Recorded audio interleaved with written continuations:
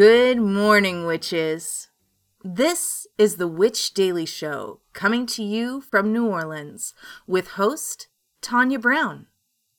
Our episodes span about 20 minutes long to give you just a little pop of magic. So, tune in, take a deep breath, and enjoy.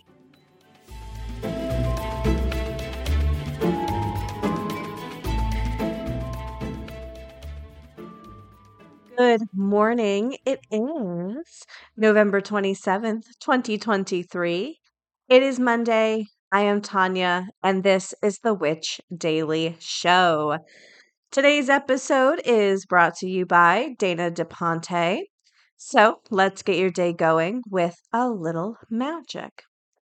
Our quote of the day is, "Kindness is like snow. It beautifies everything it covers," by Khalil Gibran. So we are skipping tea this week because I want to change things up. I kind of want to switch up how we're doing teas, how we're approaching herbals, and I just haven't quite figured that out yet. So we're going to pause on it for a little while I just kind of figure out what's next for Witch Daily. So moving into some headlines, this comes to us from abc7.com. Under her spell, community rallies to save 35-foot witch roadside attraction that was melting away. This is out of St. James, New York.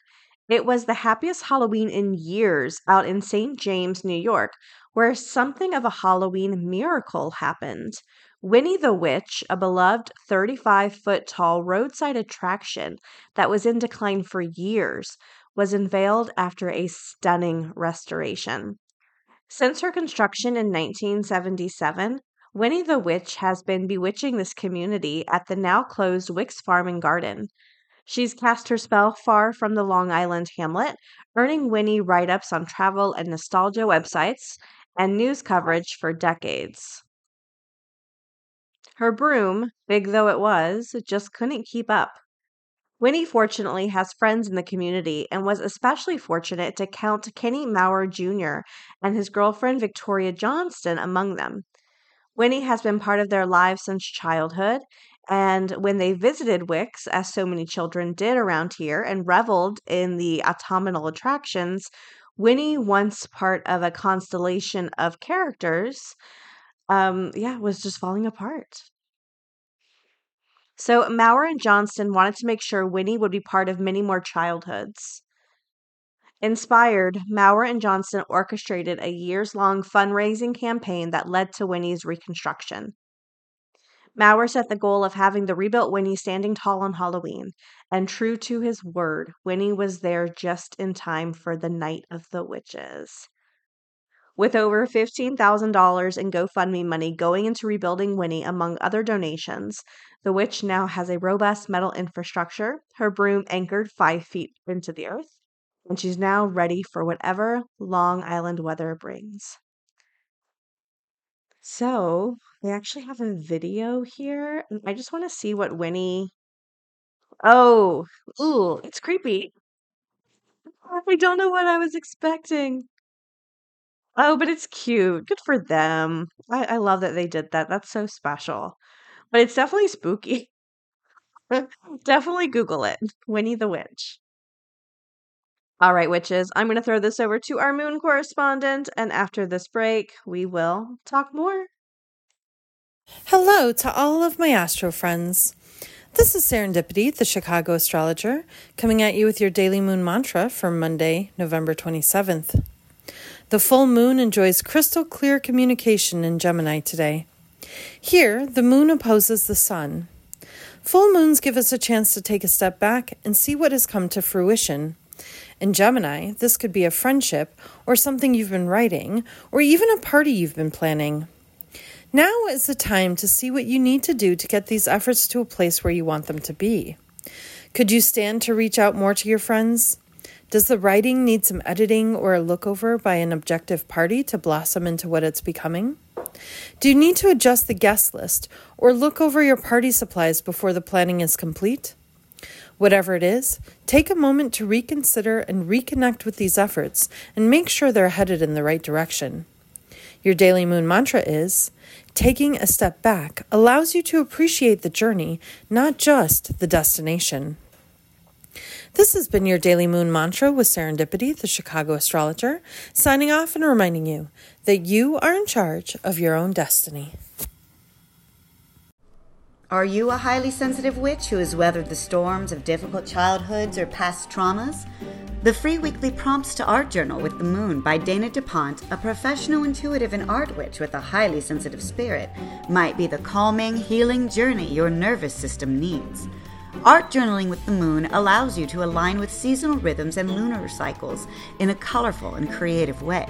Every Monday, Dana will drop into your inbox with a visually spellbinding summary of the moon's coming and goings, her intuitive insights on the emotional healing work the moon is inviting you to do that week, and daily journal prompts to guide your creative healing journey.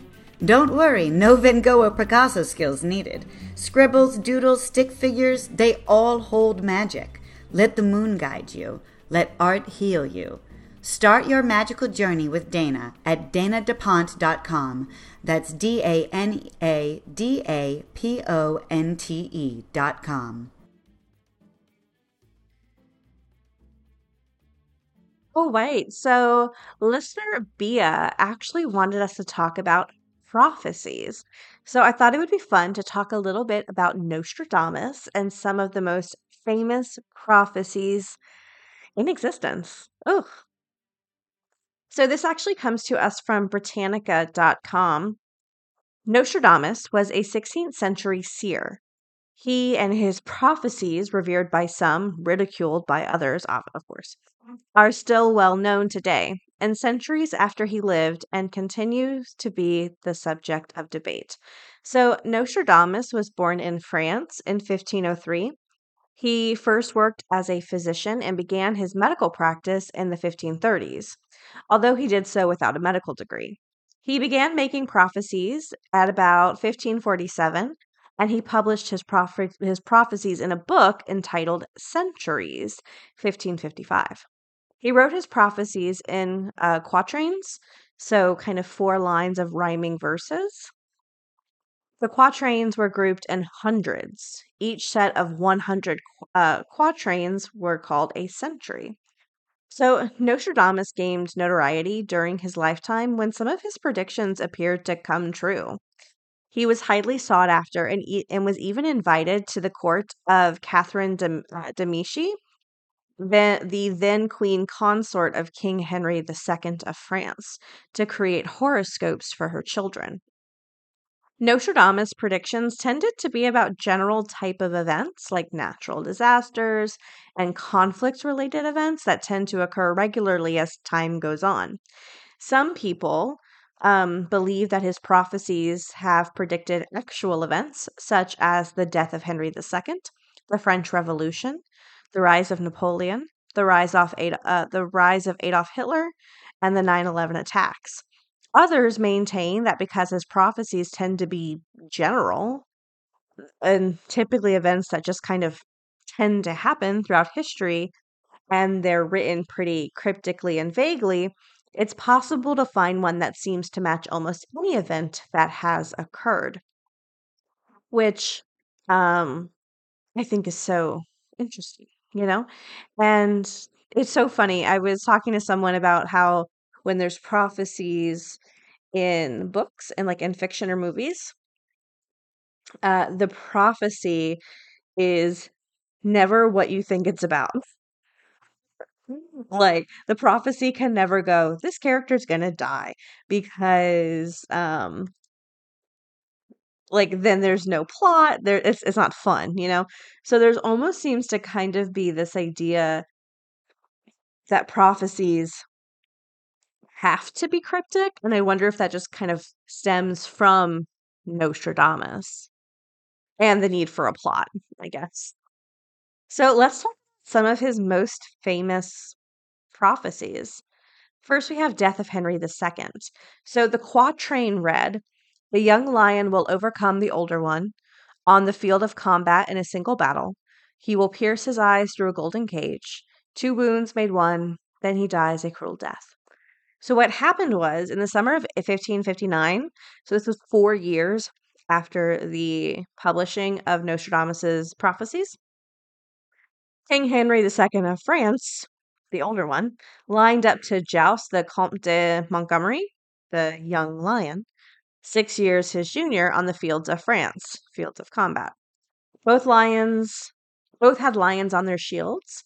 In their final pass, Montgomery's lance tilted up and burst through the king's visor, splintering to pieces. 2 shards through one eye, pierced his eyes through a golden cage, and 1 through the temple lodged into the king's head. 2 wounds made one. And the king died 10 days later. They also believe he predicted the French Revolution. From the enslaved populace songs, chants, and demands, while princes and lords are held captive in prisons, these will, in the future, by headless idiots, be received as divine prayers. So what happened was in 1789, the French people decided they'd had enough of poor aristocratic rule and revolted. The peasants, enslaved populace, took control of Paris and forced their demands on royalty. The aristocrats, princes and lords, were taken from power and were locked in the Bastille prisons and beheaded by the guillotine. Headless idiots. So let's see. I want to find another good one. There's a bunch of them. Oh, so they also believe he predicted JFK and Robert Kennedy's assassination. So the quatrain reads, "The great man will be struck down in the day by a thunderbolt, an evil deed foretold by the bearer of a petition. According to the prediction, another falls at nighttime, conflict at Reims, London, and a pestilence in Tuscany." So what happened was the great man, John Kennedy, received numerous death threats. Petition was gunned down, thunderbolt, in the afternoon of November 22nd, 1963. Bobby Kennedy was killed just after midnight on June 5th, 1968. Another falls at nighttime. The world mourned, conflict at Reims, London. See, that one I don't see. Again, I get what people are saying. It's just really general. And there are some other ones, but they've been debunked, such as the death of Princess Diana. So the 9/11 one, the quatrain reads, "Earth-shaking fire from the center of the earth will cause tremors around New York. 2 great rocks will war for a long time. Then Arethusa will redden a new river." So the morning of September 11th, 2 towers, the 2 great rocks of the World Trade Center were attacked in New York City, New City. Oh, they said New City. He said will cause tremors around New City. Um,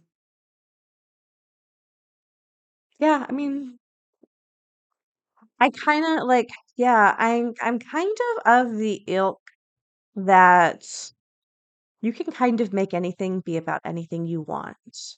You know, it's like when you dislike somebody, how you can make anything they say be bad because you want it to be bad. Or how, like, we all have that family member who wants to find conflict and will find conflict. That's kind of how I feel about this. It's so cryptic and so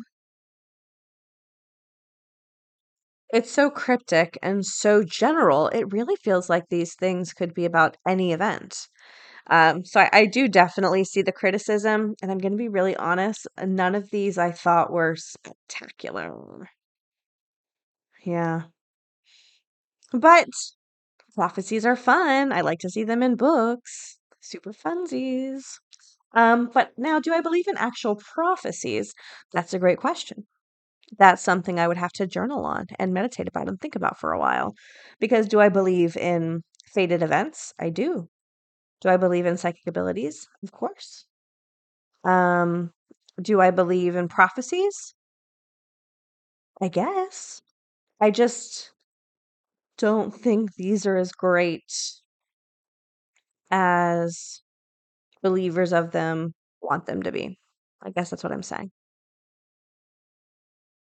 Oh, and it's really funny. So I got criticism recently for talking too slow, and it's because I'm being thoughtful about what I'm saying. I pause and I think and I question.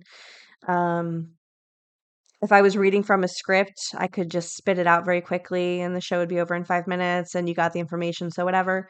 But I do like to be thoughtful when we talk, and I do like to consider, and I do like to question, and I like to change my mind. And it's a real conversation with real people, you know? All right, witches, we are wrapping up this episode of the Witch Daily Show. I want to give a shout out to listener Nicole Lilly.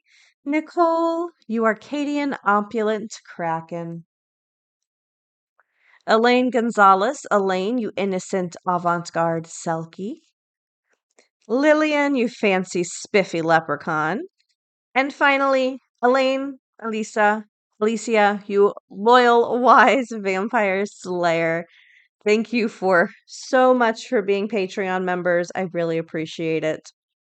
And before we leave, we do have a card pull. Our card is Transformation from Sacred Symbols Oracle. The butterfly goes through many stages before it becomes the beautiful creature it is. Honor your process and allow your beauty to be seen by all. Wear more color to help announce the arrival of your exquisite transformation.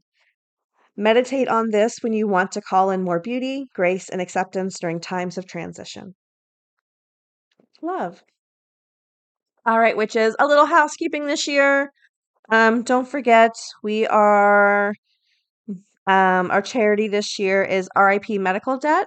So $1 from every tea from sipaspell.com or $1 from every printed magazine sold from Whichway will be donated to RIP Medical Debt, as well as all the ad revenue from our Christmas variety show. So yes, we'll announce how much we raise at the end of the season. And Whichway is also doing like a BOGO right now on printed issues if you want to check that out. And Sip a Spell is doing 30% off if you want to check that out. So more, try to make it as easy as possible to do that. All right, witches. Don't forget any books, decks, headlines, sources, anything we referenced today can be found in the podcast episode description or witchpod.com. And we will talk again tomorrow. Bye. Witches, we hope you have a wonderful day, full of joy and gentleness and confidence. Links for this week's episodes, our website, Patreon, along with a free daily card pull can be found at witchpod.com. One stop for everything we talk about. Now, take one more deep breath and have a great day.